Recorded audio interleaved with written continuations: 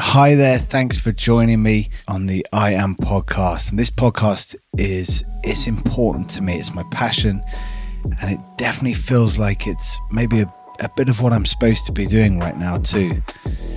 The messaging coming from our guests, I find it so inspiring, so powerful. I really do love it. But today's episode is really important to me for all these reasons and way more too.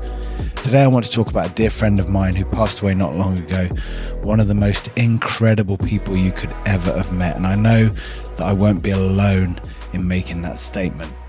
His name was Steve Black. He was known as Blackie, and he was larger than life. Blackie agreed to help me, in fact, with my very first attempt at one of these podcast things. So it was a bit of a tester, a loosener as it were. It was all designed to help me find my feet. The plan was that I'd always go back and record a proper one with him once I got going. But that chance never came. I'm sure there's one hell of a lesson in there somewhere. How I wish I could just reconnect with him one more time, what I'd ask him then, what I would say. I have the pleasure of offering you that first episode right here now as the main guest episode this week.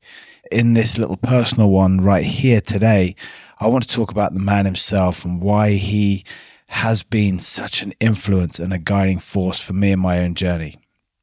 So Blackie, he was honest, relentless and tireless in his pursuit of greatness. He was so motivational and he was unstoppable. A born and bred Geordie, he was proficient in so many sports, blessed with a ridiculous physical power as well.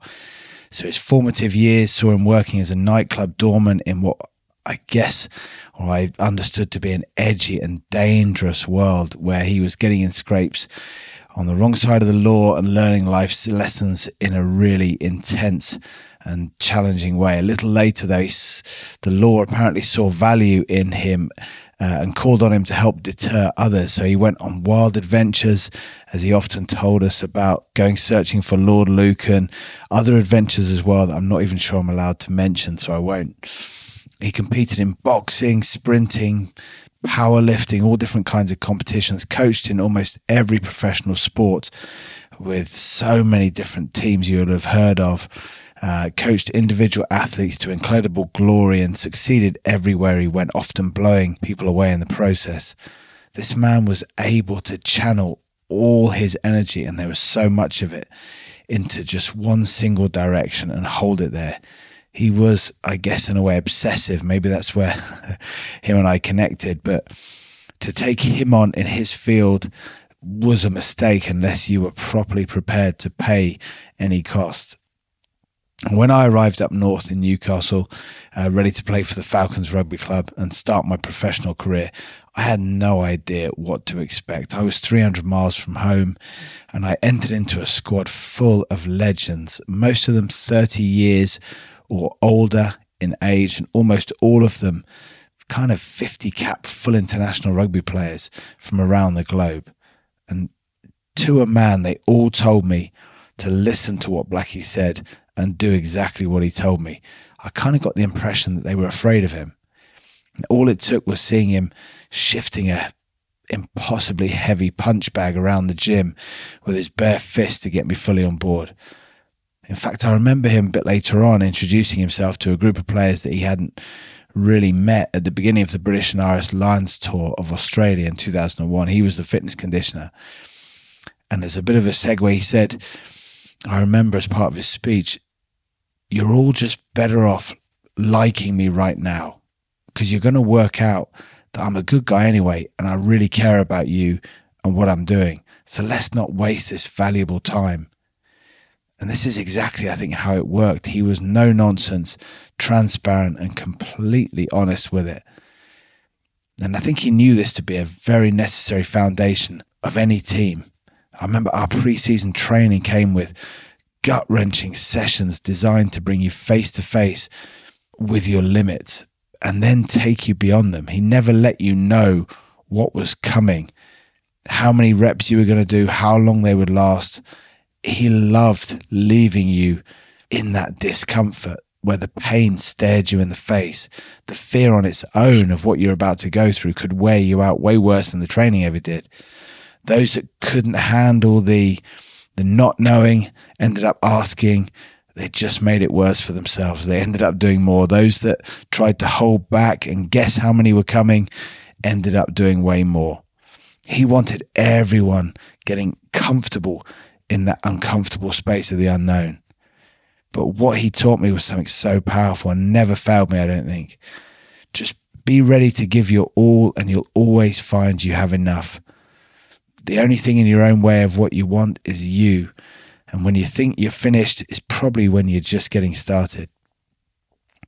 So Blackie kind of took over the dressing room of whatever club he was working at. He was like an off-field captain and a motivational genius. Before each game, I remember up in Newcastle, right up until the last second before we left the changing room for the kickoff, he'd be the one doing all the talking. He'd wander in and out of the players, triggering the most powerful emotions in each of them, bringing them to that space of why not, to the realization that anything's possible. The way he spoke, his presence, his absolute embodiment of what he was asking, the clarity. He was like an extra player on our team, more like an extra 5 players that the opposition just didn't have. So it made you feel so secure, knowing that he was there, that he was on the sidelines, in the dugout, just in case things got a bit tasty, as it were. Just made you feel like you could do anything. And him himself, he was forever learning, humbly accepting that he was never done. I poured my heart out to him on so many occasions. I was like a stuck record after so many games when things hadn't gone my way and games had been lost. It was a story he must have heard 1,000,000 times, and yet he absorbed it each time like it was the first. He listened like nobody I know. He just had forever for you. I know he travelled the world to go and meet those he idolised, whether it be people like Customato, Mike Tyson's legendary cornerman and coach over in America, because just like these gurus, Blackie was a guru. His whole philosophy was that he got to know you so well, almost better than you knew yourself at times. And I think he found it hard to see this kind of intuitive, deep, connective, inspired intelligence being replaced by computer programs and AI stuff. He would spend hours researching, listening to seminars from the greatest minds in business and in the spiritual world too. He had piles and piles of notebooks that he filled from cover to cover with his journaling, with his daily revelations and inspiring messages. And he was so important to me as a kind of teammate, as it were, that I used to invite him out to France to come and live with me in Toulon just so I could have him there. We'd fit in so many training sessions together outside of what I was already doing at the club. And we'd sit chatting in depth about goals and plotting our path to success. I was training numerous times a day at the age of 34, but he kept telling me, reassuring them I was only just entering my prime, that the best was always still to come. I can picture him now sat in the stands at the training ground, probably pretty red-faced from that hot Côte d'Azur sunshine and the 2 hours waiting for me to finish kicking balls around. And he'd always be writing on some random coloured cards that he'd bought from some obscure shop in town. When I saw him at the end, he'd hand me these notes. The depth of the thought and the wisdom, the way that everything he wrote resonated with me was immense. It was incredible. It's always what I needed. I used to keep these things in the side pocket of my kit bag, take them to every game, read them before kickoff, and just have them there, knowing just in case. He used to holiday in New York because of bookshops. He was an eternal student of his craft, and he reckoned he had over 10,000 books in his library. He also reckoned he'd only read about 6 of them because he said the rest were terrible. And he was constantly joking and messing around like this. He was always poking fun at himself. There was never a dull moment in his company. I remember on that Australian Lions tour that I mentioned earlier, Blackie, myself and Jason Robinson embarked upon a bit of an impromptu trip to the cinema. Arriving 20 minutes into the film and a packed auditorium, Blackie thought it would be amusing to deliberately trip down the centre aisle steps and roll down every single one of them, groaning and feigning injury to different parts of his body. The entire audience went quiet and then started laughing, whilst he just took his seat at the front, settled in with his popcorn. Jason and I waited for a good 5 minutes at the top of the cinema steps before joining him. I remember at the midweek session in Newcastle, Blackie again must have felt like the energy needed adjusting. He sat us all down in the grass, built himself up to hand out a real bollocking, and then delivered this perfect team talk in Godfather Mafia style. So in this immense detail and a deep Italian accent with more F words than I'd heard in my previous 19 years of being alive, he just went for it. I remember the hysterical laughter from the youngest to the oldest in that team and coaches alike. And sure enough, we went out there and smashed it on the weekend. In the middle of sessions, he could do this, just make jokes that could almost render the rest of the session a write-off. He was so devoted and wanted it so much, but he knew it was still just a game and that there were so many more important things to life. He was playful, always never taking himself too seriously, therefore able to make the best out of anything. And one thing I remember is that Blackie never ever doubted me or my talent. You'll hear this in the interview in the Thursday episode. You'll hear he still talks to me in that episode like I could get back out there and do it all over again. He believes it with all his heart. The silly thing is that with him behind me, I still believe I could as well. I just felt so worthy and valued around this person. All I needed to do was just be true to myself, my passions, and align what I really, really wanted in my words and my actions and my energy. Feeling like anything was possible around him made sure that I could dream. And Blackie urged me to do this more and more. Every session we did together was fueled by constant visualization. Bike sessions, agility, strength, power sessions, they all became more like acting sessions. He pushed me to constantly picture and feel these ideal scenarios in my mind as I trained. I was so busy practicing who I wanted to be so much of the time that I think it just took over me. He himself was creative and spontaneous, probably getting that idea already. He championed engagement above everything else.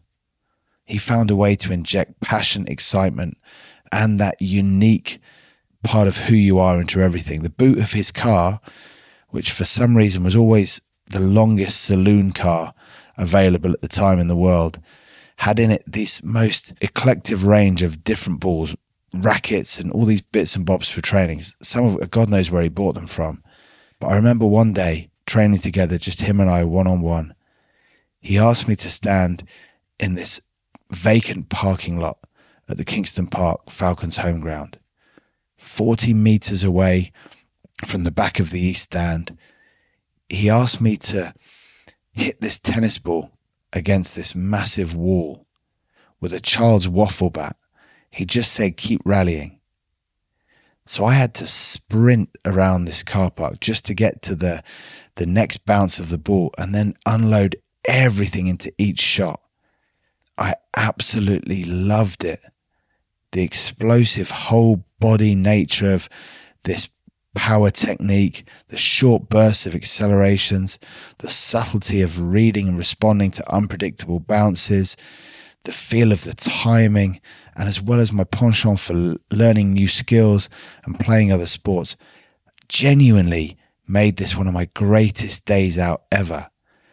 I could have stayed there all night as well if it was floodlight.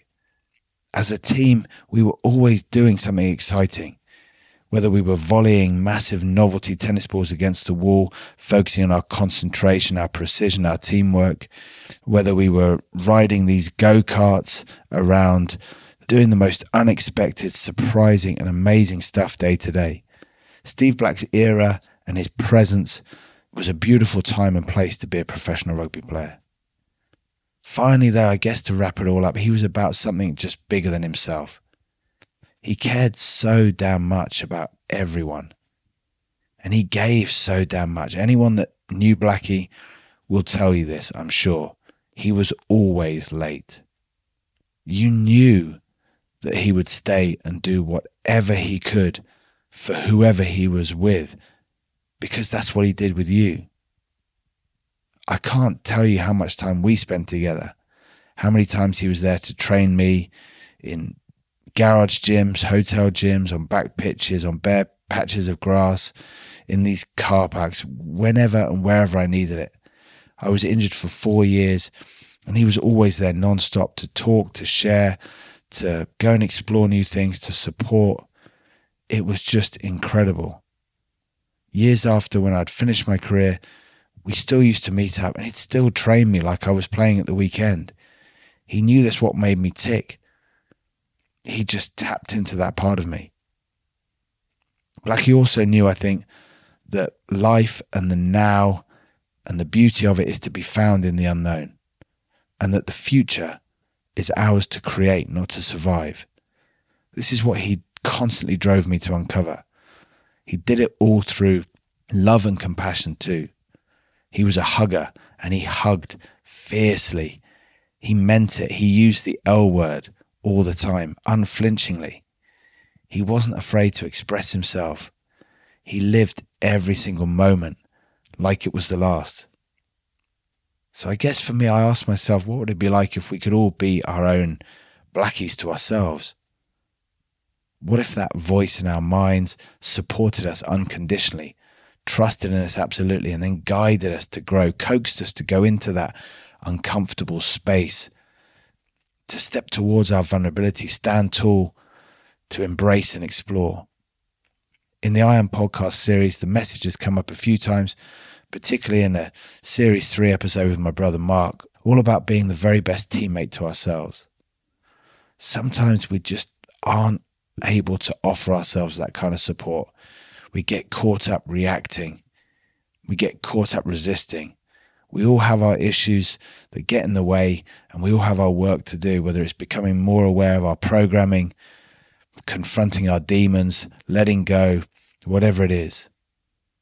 Some of us, though, are lucky enough to have these great examples, these great people in our lives that keep us on track.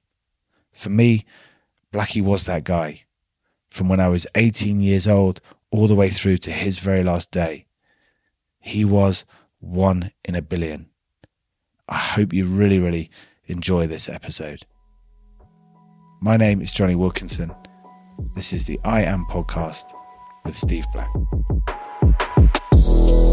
So that's it for another episode of I Am. It's brilliant to be sharing this unfolding experience with you all. If you'd like to get in touch with either me or the guest, then all the information you need is in the show notes. I welcome all and any feedback. I really want all of you to have a hand in guiding the feel of this show and the path of the conversation as well. So just keep them coming in. And until next time, I'm Jonny Wilkinson, and this has been I Am. This show is brought to you by Mags Creative. The executive producer is Megan Hill-Smith. Assistant producer is Alex Macy.